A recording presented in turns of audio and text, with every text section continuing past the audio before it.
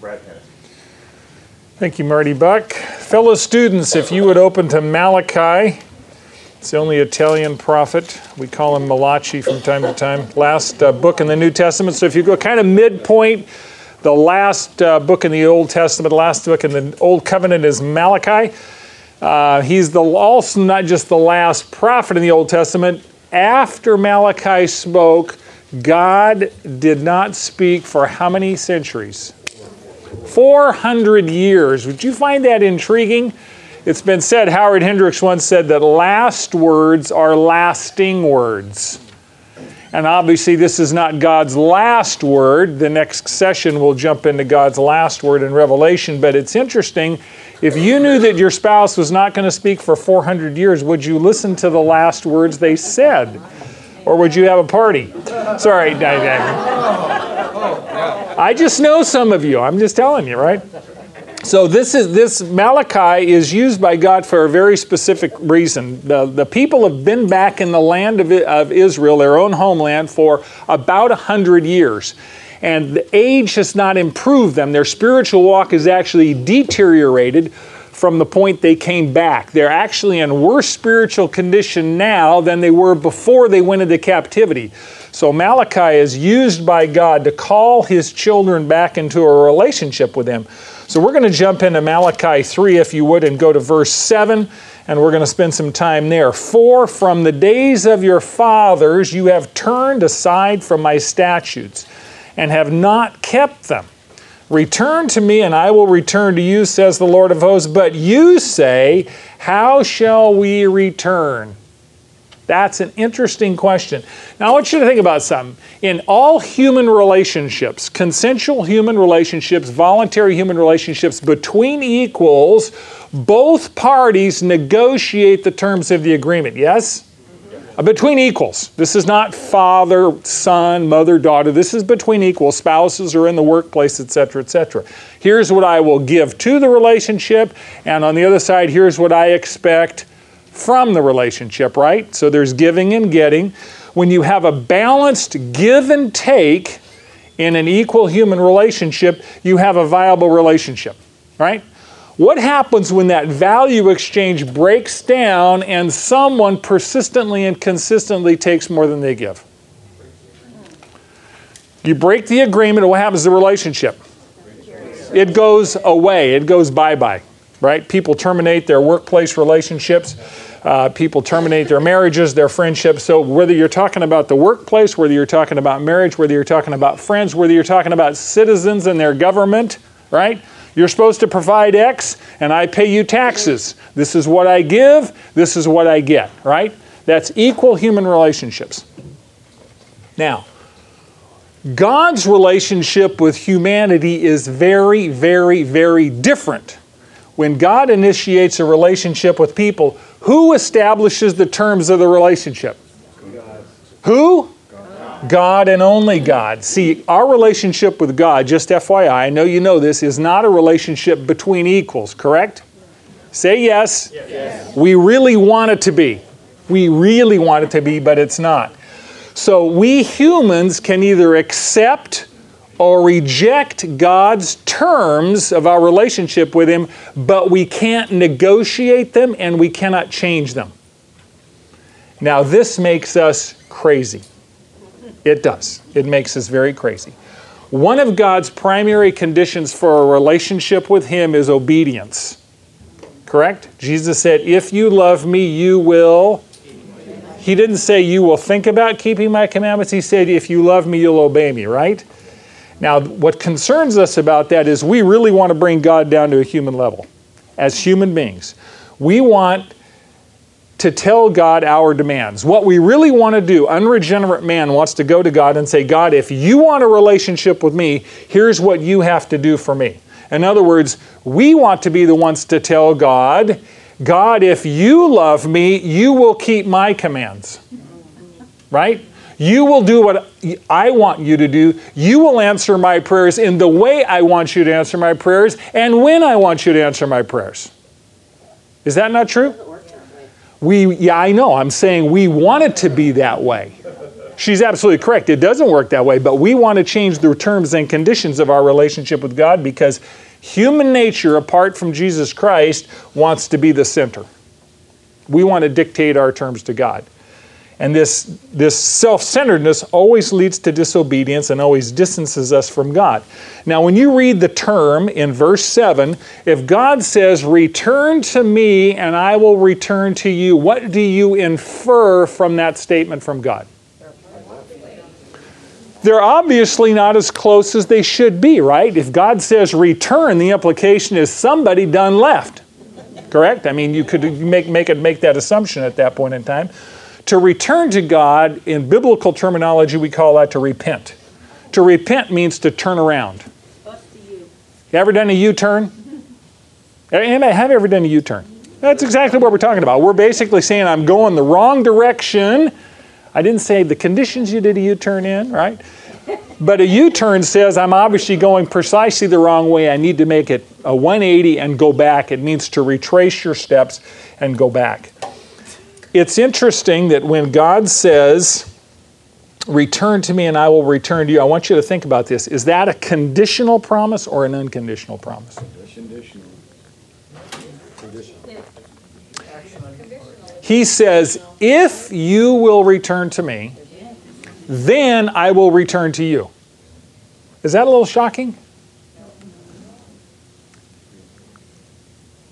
It says, you have moved away from me. If there's distance in your relationship with God, who moved? We did. God obviously never moves away from us. God is the father of many prodigal children. Remember the parable of the prodigal son?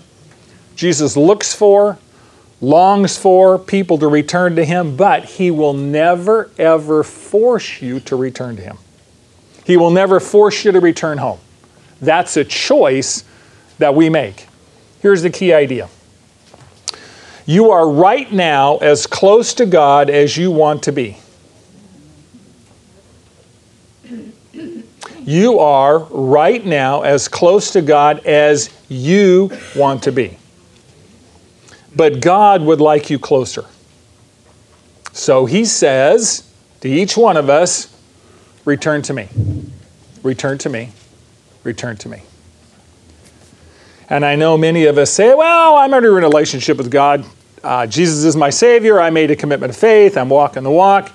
I don't care where you are in your walk today, there's a distance between you and the Lord that the Lord would like to close, correct? I don't care how close you are, you can be closer. And that's the heartbeat of our loving Heavenly Father. He wants a closer relationship with us.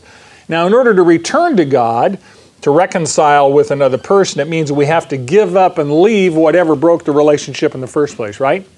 We literally have to turn back from that which caused the relational break in the first place. A marriage that's broken by infidelity can't be reconciled until the infidelity is given up, right? You can't have it both ways. I have an acquaintance literally who told his wife that he wanted to have an affair just to try it and see if he liked it. And he expected her to wait around for him to find out. I would have sold her a 45, but it didn't work. Dr. Phil did, yeah. She filed and he was surprised. Now that's called delusional, right? That's looking in the mirror and seeing a whole lot more than's there. I mean, that's being way impressed with yourself, right? Needless to say. However, we should be grateful that we serve a Heavenly Father who is always on the front porch with the light on and the front door open. And He's waiting for you and I to what? Come home. Come home. Return. Return. So God calls Israel to return to Him, and how does Israel respond? If you look at verse 7, He says, return to me and I will return to you, says the Lord of hosts. But you say, what? How will I return? You know what the implication is? They don't think they ever left. They think the relationship is really just fine the way it is. So one of the questions to ask is, what was stopping Israel from returning to God? What had caused the separation in the first place? And God's going to tell you in the next verse that the symptom of Israel's separation was stealing. Have you ever figured out that persistent theft is a good way to trash a relationship? If someone's stealing from you on an ongoing basis, what can you conclude about their opinion of you?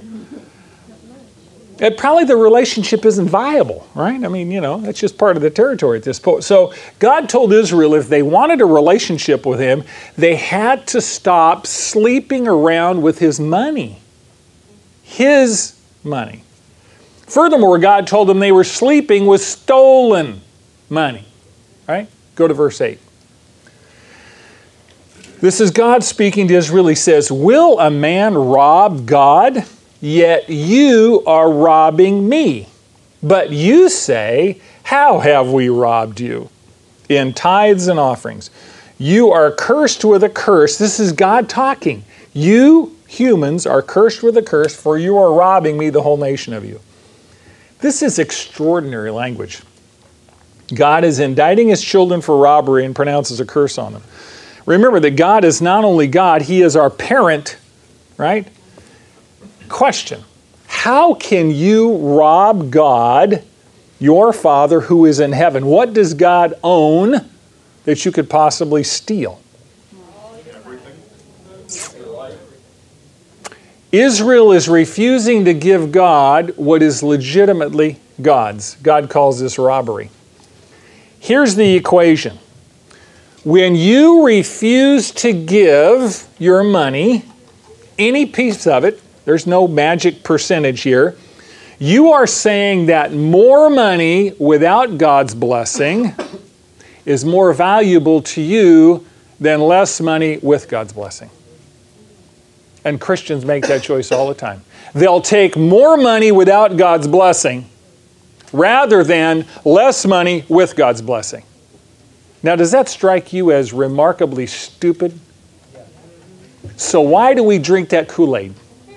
What is it about this that... I'll give you an example. This is like your child stealing money from your wallet because they don't believe that you, their parent, will provide for their needs. They will steal money from you and squirrel it away in their piggy bank, and they will put their trust in their piggy bank and not in your love for them. Can you imagine your 5-year-old telling you that they will pay all of their own bills out of their piggy bank because they don't trust that you love them enough to take care of their needs? That's what we do to God on a regular basis. We put our trust in our 401k piggy bank, our career piggy bank, our brilliant skills piggy bank, our rich spouse piggy bank, our friendship network piggy bank instead of God. Now, by the way, money is not evil. Money is a neutral entity. It's our heart attitude towards it that creates the good or the bad. Theft, God calls them thieves. Theft is, quote, the unauthorized taking of property, unauthorized, from another with an intent to permanently deprive the person of that property. You've probably noticed that most thieves attempt to steal on the sly, right? Most thieves attempt to conceal their theft, right? Robbery, on the other hand, God uses the word robbery as a much stronger term. Robbery is theft accomplished through the use of physical force or fear. God says, you are robbing me. And we look at that and say, how can I apply physical force or fear to God? I mean, he's God, right? God uses the word robbery here, giving the distinct connotation that Israel has no intent to conceal their theft. They're not stealing from God on the sly. They're taking what is rightfully God's right in front of his face, almost daring him to do something about it. See, the reality is God owns it all. Yes? Amen. Now, if God owns it all, what do you own? Nothing. Some of you struggle with the last part of that equation. Let's try that again. God owns what percent? 100%. If God owns 100%, what percent do you own? 0. So why do you act like you own it when you don't?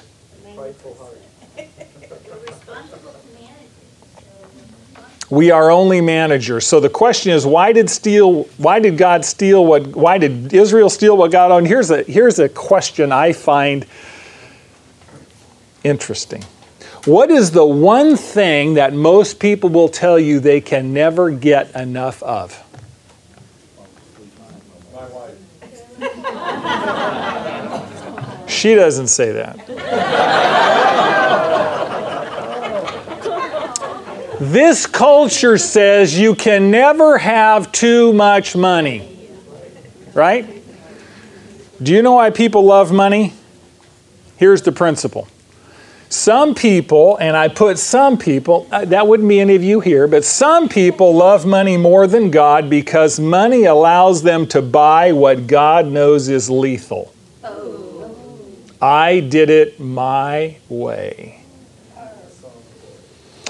I did it my way. I'm intrigued, and I realize credit cards are very much old hat cachet, but you know something? We love these things because it's close to Aladdin's lamp. We do. You can go on Amazon, click, click, click, and you know something? Magico. All of a sudden, stuff starts showing up at your house, right? Boxes. You love those boxes from Amazon. Or you wave it in front of somebody and you get a hotel and you wave it and they do this and they start jumping and popping and you go, man, I got one of these black cards, man. I feel like master of the universe. We like that because that's what humans want to do. We love money more than God because money allows us to buy more of what God knows is lethal. I did it my way. God now issues a command to Israel in verse 10 and a challenge. This is unique in all of Scripture. Normally, God does not tolerate anyone who tests him. But here, he throws the gauntlet right down in front of their face, and he challenges Israel to test him. Verse 10, bring the whole tithe into the storehouse, so that there may be food in my house, and get your pens out, test me now in this. He didn't say test me in anything else. He said, test me now in this, says the Lord of hosts, if I will not open for you the windows of heaven and pour out for you a blessing until it overflows. The tithe literally means tenth. Now, the purpose of giving was to maintain God's house so that God's people could worship God in God's house. It was a proper worship format that money was going to go to. It wasn't about the building, right? It was about the relationship between God and his people expressed through worship. Now, God says, test me when? When's the timing of this promise? Now. He says, test me now. He said, give today. He said, don't test me when your circumstances improve. Don't test me when your credit score is over 800, baby. Don't test me when you get a better job. Don't test me when you pay down the debts. Don't test me when you win the lottery. He says, test me now, in the middle of your messy life, with your bills and your finances and all this other stuff. Test me now. You know something? There's never a convenient time to give. Have you noticed that most of life is not convenient? We want stuff convenient. We want microwave everything. There's never a convenient time. The best time to give is when God says it's time to give. And that is now. Here's the principle. By faith, I didn't say by sight, this is a promise. By faith, joyfully give today, knowing that God's blessings will follow your obedience. We humans are absolutely magnificent at asking God for blessing without committing ourselves to being obedient. And then we are shocked, just shocked, that our life keeps running off the road. What have we said here for 15 years or 12 years? Sin makes you stupid. I kid you not. That is very true. That's why we have a culture that keeps making decisions and we go, what were they thinking? They're sinful. They don't have the Holy Spirit. They're lost. The light's out. Yes, ma'am. Can I tell you about a time that I actually did that? I was a single mom, and I paid my tithe every time I was and I told God, okay, I paid you first. and I went to work, and I called into the office, and I don't know if it was the same day, I can't remember, but I called into my office, and I thought I was in trouble. And he gave me an envelope. It was $1,000 on it. Oh, Wow. And I still have a copy. Hang on to that. Hang on to that. I'm looking around the room, and there are people in this room who could tell me the same thing. Because God is faithful. God is faithful. He keeps His word. He always keeps His word. So the Old Testament commanded tithing. The New Testament's focus is on joyful, grateful giving. You might want to cross-reference this. 2 Corinthians 9:7. 2 Corinthians 9:7. Each one must do just as he or she has purposed in their heart, not grudgingly or under compulsion, for God loves a cheerful giver. Another cross-reference, 1 Corinthians 16:2. 1 Corinthians 16:2. On the first day of every week, let each one of you put aside and save as the Lord has prospered you. Now, the standard of giving in the New Testament is not by way of command, it's by way of love, right? When you love someone, do you find it hard to give to them? It brings you great joy to give to someone you love. It brings you great delight. If the only time you gave your spouse a gift is when they commanded you to, we might say that you feared your spouse, but we probably wouldn't be persuaded that you love them, because love is always voluntary. Love is always voluntary. Now, God gives you principles. He said, give just as you have purposed in your heart. You might make a note. The best kind of giving is planned giving. It's planned giving. It says, Lord, I'm committing to giving. I don't just give when I see a starving child on television. I plan to give to the priorities God's put on my heart. So purpose and plan. It says God loves a cheerful giver. The word cheerful there is hilarios, the Greek from where we get hilarious. God loves a hilarious giver, literally a giddy giver, a giddy giver. Giving should bring you joy. Giving should bring you great joy. You know, you don't go to your love and buy them their favorite gift, but when you give them the gift, you complain that you really didn't want to give it because it was so expensive, but you felt you had to, so here's the gift. Have a good day. Tell them that. How does God feel when you give and then you whine about it? Or you whine first and then give and then whine after too? God, I really can't afford to give this. He says, give when? On the first day of the week. You know what that means? Make it a habit. Make it a habit. Make it a habit. I talk to people and they say, well, if I won the lottery, I would give. I said, I don't think so. You can't even be trusted with the dimes. What's God going to do with the dollars? If you can't handle a paycheck and you're going to win $10 million, I think you'll be as foolish with the $10 million as you are with your salary today. Nobody likes to hear that. Sometimes they need to hear it. That's just reality. Give regularly, make it a habit, not just when you feel like it. Here's the one that just slew me. Give as the Lord has prospered you. How has God prospered you? He saved your soul from hell by giving you His greatest treasure, His only beloved Son. So the question would be, does my giving reflect how God has prospered my soul? Does my giving reflect how God has prospered my soul?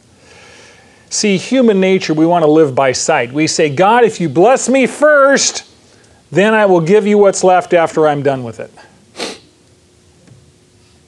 That's like saying to the fireplace, first give me heat and then I'll put the wood in. You know that doesn't work, right? When you live by faith, you say, I will give to God first, trusting Him.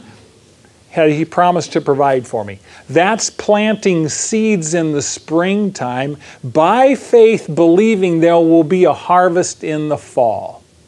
Does that principle work when you plant seeds in the spring, you get harvest in the fall? Does it work? Yes. Yeah, but it does. General rule. We've been doing it for 6,500 years. You know, if farmers stopped doing it, we'd all be on a forced weight loss program, right? God says, give me now first, bring the whole tithe in the storehouse, but do it first. Question. Peter could not walk on the water until by faith he first got out of the boat and put his weight on the waves, and those waves were moving, by the way.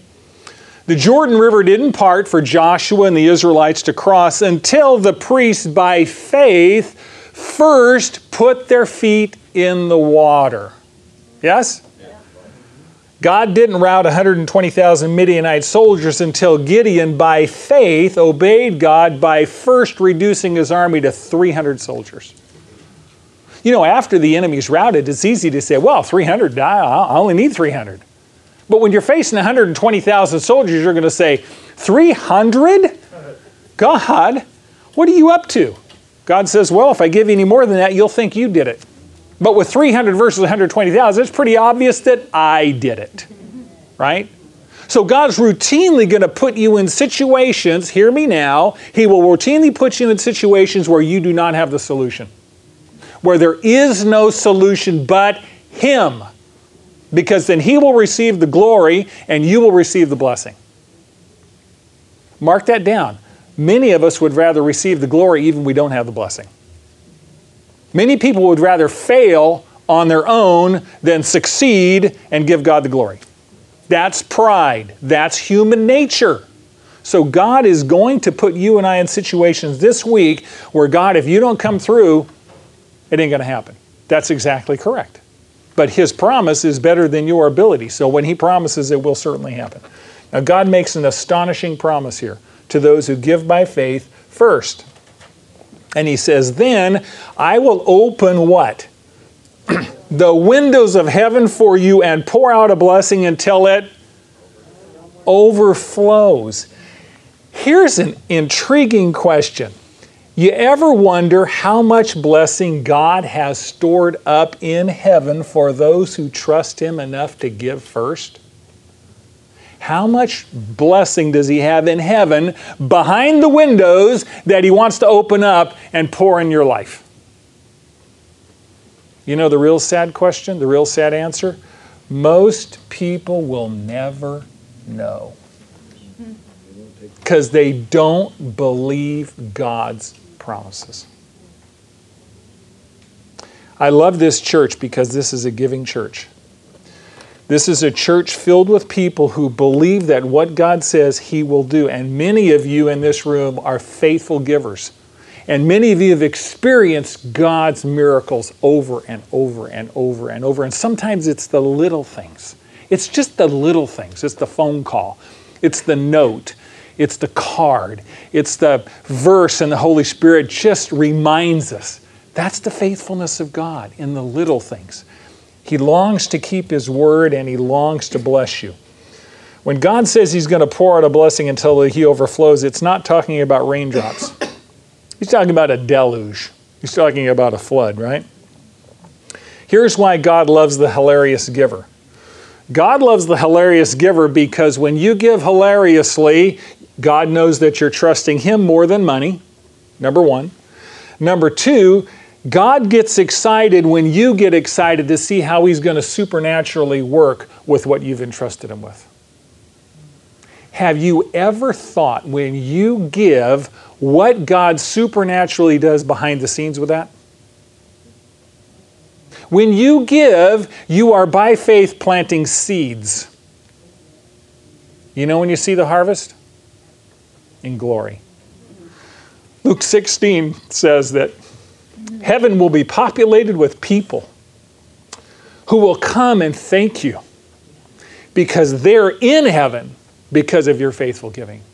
And one of the most magnificent, unbelievably mysterious things that God can do is He can take this cotton and linen when you trust Him with it, and He can turn it into eternal souls, people in heaven forever. I don't know how He does it, but He does it when we trust Him. God's blessings go far beyond this world stuff. Ephesians 3:20 says, this is a good verse to mark down. Ephesians 3:20. Some of you are going to need this verse this week. Ephesians 3:20. Now to him who is able to do exceedingly abundantly beyond all that we ask or think. To him be the power according to the power that works within us. By the way, the power that works within you is the Holy Spirit. So God himself living in you is the greatest blessing you will ever experience, not the trinkets of this world. Verse 11, God says, I'm not only going to pour out a blessing for you, I'm going to protect the blessing once I give it to you. Verse 11, then I will rebuke the devourer for you, so that it may not destroy the fruits of the ground, nor will your vine in the field cast its grapes, says the Lord of hosts. The word devour here means a worm that would eat the grapes, or a locust that would consume all the living plants. Okay, and when they say cast its grapes, when you have a drought, those of you who are in ag, when you have a drought, grapes, before they're ripe, can fall on the ground, right? We just lose them. They fall on the ground and they're not sweet enough to harvest, so there's not enough water to sustain them, so they miscarry. That's another word for that at that point in time. So you're talking about a severe reduction in crop size that would lead to famine later on at that point in time. So God says, I'm not only going to pour out the blessing for you, I'm going to protect that blessing from thieves who would attempt to steal it. Let me give you a practical example here. I have talked to people for years and years and years and years, because money is one of the things they do, who have told me that God told them to give. And they didn't. And within a week they had a car wreck. Or they needed a set of tires. Or the brakes failed. Or the air conditioning broke. And the money got taken by the devourer. You don't get to keep it anyway. Y'all going to die and leave it, yes? Yes. Right? Okay. It's a tool. It's a tool for eternity. Verse 12, God says, when you trust me by faith and I pour the blessings on you to the point where they overflow, guess what? Verse 12 says, other people are going to notice, right? And all the nations, the surrounding people, will call you what? Blessed, for you shall be a delightful land. When God blesses, you will be delighted, and they will have a witness of the faithfulness of your God. You know, when you trust God with your money, it is one of the greatest testimonies to the world, because the world loves the stuff. The world worships the stuff. The world believes that money is going to bring them what God will not bring them, which is satisfaction of soul. So when you give, it confounds them. They do not understand how somebody could not be addicted to stuff, to money. And when you're free from the love of money, you receive the joy of the Lord, and it's a phenomenal witness to them. Phenomenal witness. You are for now free. So now God is going to delineate two groups of people. He's going to talk about two groups of people. Verse 13 to 15 is the first group, and I want to tell you, you want to stay out of this group. You do not want to be in group one.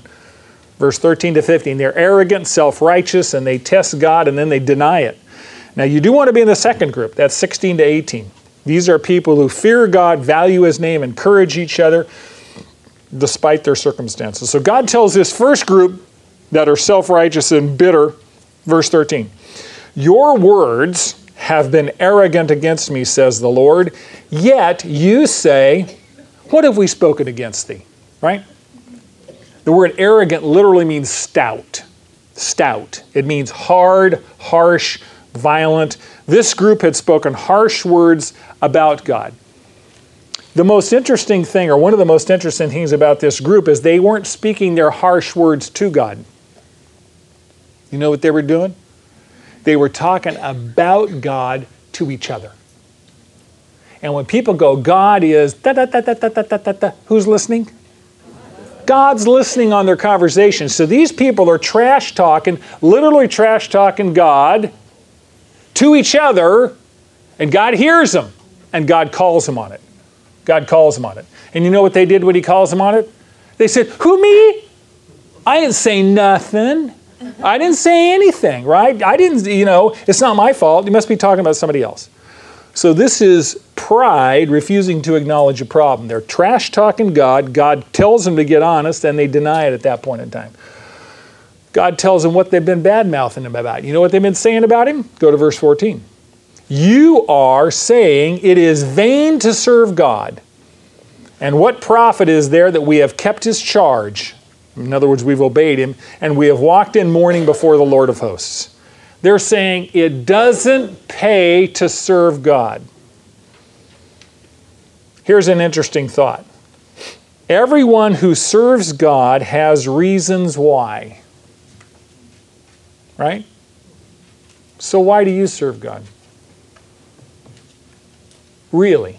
At the end of the day, why do you serve God? Here's a truism. If you don't know, sooner or later you will stop. If you only serve God because it's convenient, sooner or later it's going to be inconvenient and you will stop.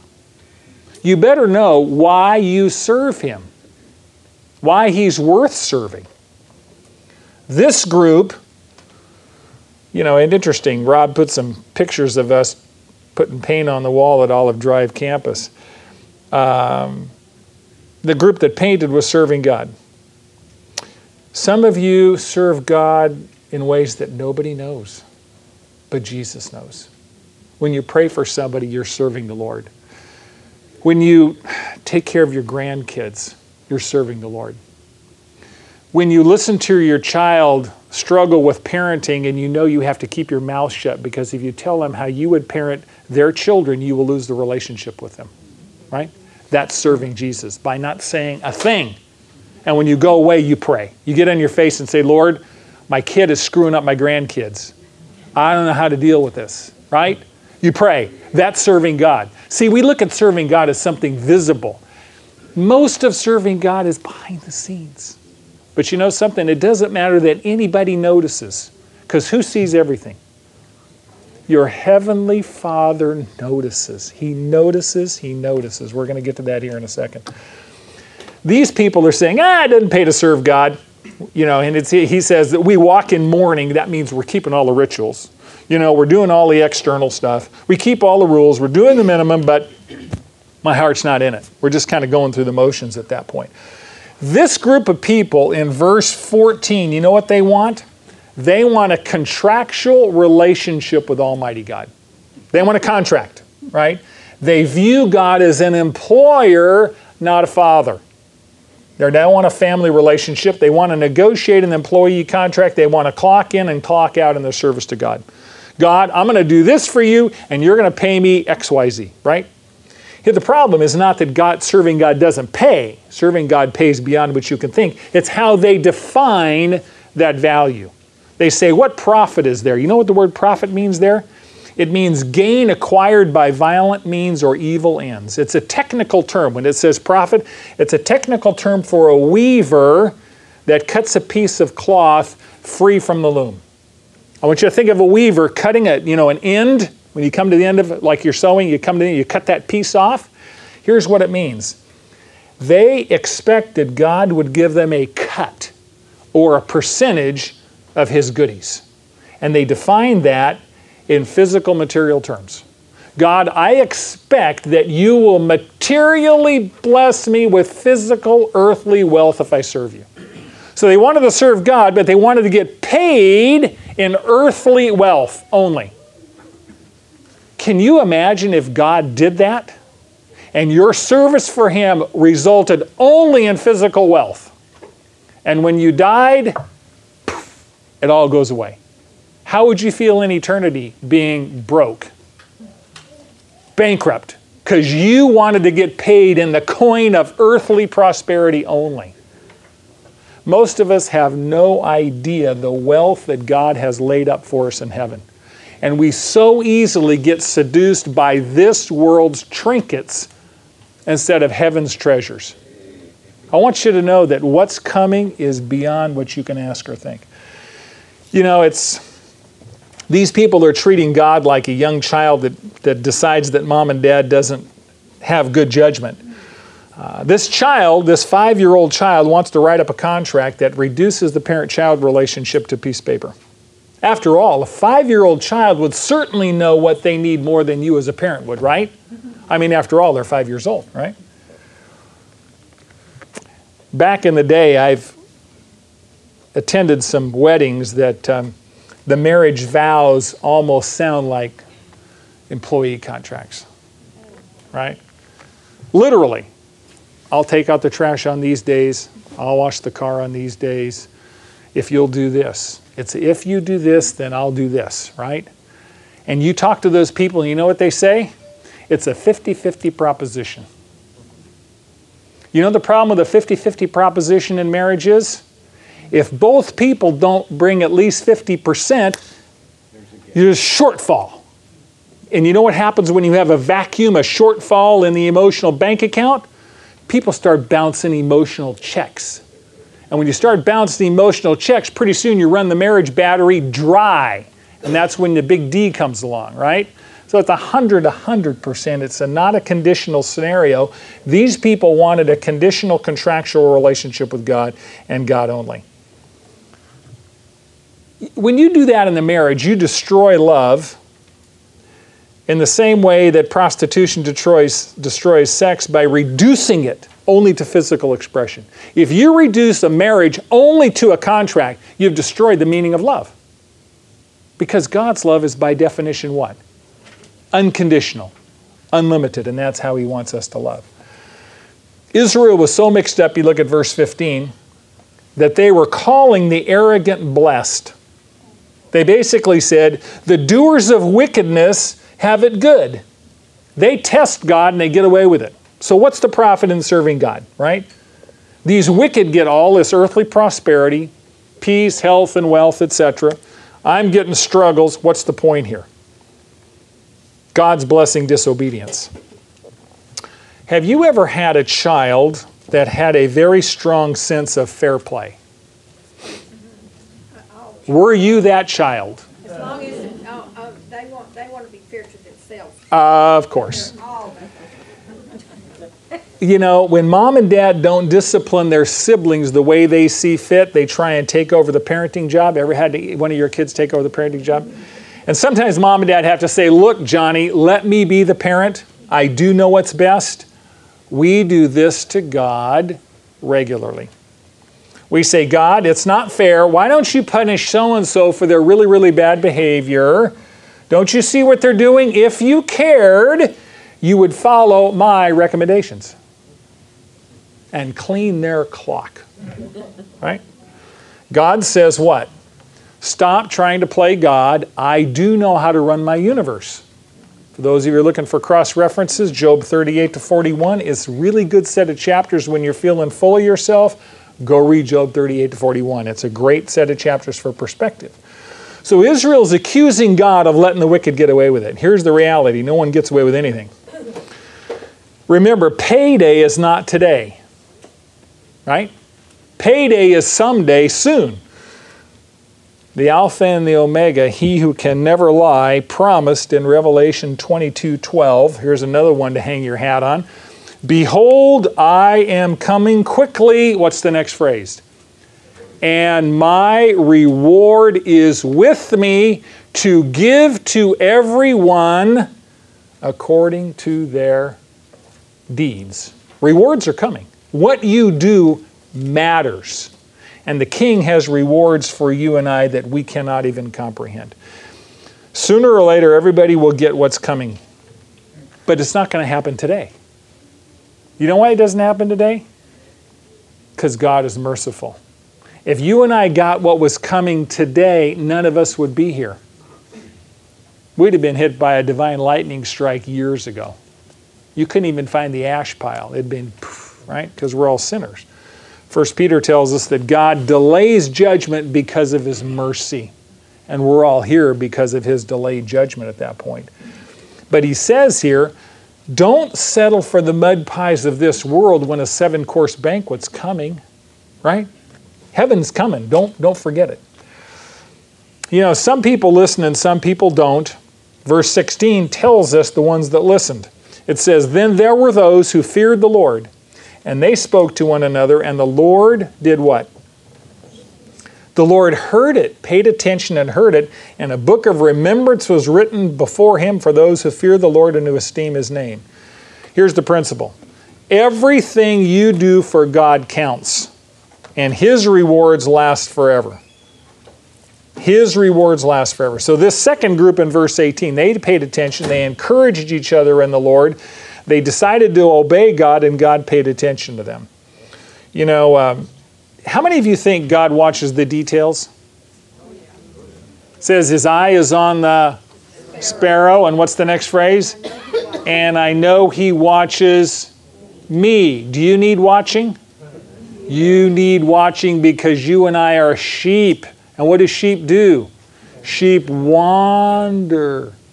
Sheep reliably get lost. Not only does God watch, he also writes.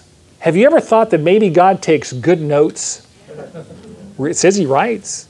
Written down, a book of remembrance. He dictates, somebody else does the writing, but what does God write down? It tells us that the names of those who treat God with awe and respect, who value him, he writes down. Verse 17, what does he say about him? These people who shall be mine, says the Lord of hosts, on the day that I prepare my possession, that's you, and I will spare them as a man spares his own son who serves him. That's you and I, his children. So verse 18, you will again distinguish between the righteous and the wicked, between one who serves God and one who does not serve him. Here's the metaphor. Today in this life, you have people that serve God and people that don't serve God, right? Say yes, right? You got all kinds of people. It's like you have a giant backyard. And in the backyard are the children of the people who own the house and also all the neighborhood kids, right? And they're all playing, right? And you really can't tell who belongs to who or who belongs where, but when it's time to go home, only the children who belong there go inside the house. When it's time to go home, there's going to be a time to go home. And the only people that are going to get into heaven, right, are his children. He's saying, don't get confused. Everybody's in the backyard right now, and the righteous and the wicked and those who serve God and don't serve God, they're all in the backyard, and it looks like God treats them all the same. But when it's time to go where you belong, those who serve God will be with him, and those who don't will not be with him. It's not quitting time yet, folks. So he says, when I return as judge, it will become very obvious who's been serving me and who hasn't been serving me. Okay, let's summarize. We'll go back over our main points again. Here's the key idea. You know what they say in the military? Tell them what you're going to tell them. Tell them what you told them. We're now in the tell them what you told them stage. And I want you to, as we always say, I only want you to write down one thing that you are going to do something with today. I want you to write down one thing. How many things? One thing that you will covenant this week to do something about. Because if all you walk out of here is a head full of knowledge and you make no application, you ate a bunch of cotton candy and got no nutrition. And the calories were not worth it. I've been told by people in the know that if you're going to spend the calories, they got to be worth it. All right, they got to be worth it. No cheap chocolate. We want the really dense stuff. All right, okay. Here's the key idea. You are right now as close to God as you want to be. But God would like you closer, so he says, return to me. Kind of rhymes. I didn't know that. Verse 8 and 9. Some people love money more than God because money allows them to buy, by the way, only temporarily, what God knows is lethal. Frank Sinatra's song, I Did It My Way. Verse 10. By faith, joyfully give today, knowing that God's blessings will follow your obedience. And by the way, God's blessings are so far beyond material stuff. They include material stuff, as we've heard. God will provide for your needs, but it goes way beyond that. And verse 13 to 18, everything you do for God counts. And how long do his rewards last? Yeah, go for eternity. Don't get stuck with just this life only. Okay, now that you know, go and do, and I do love you.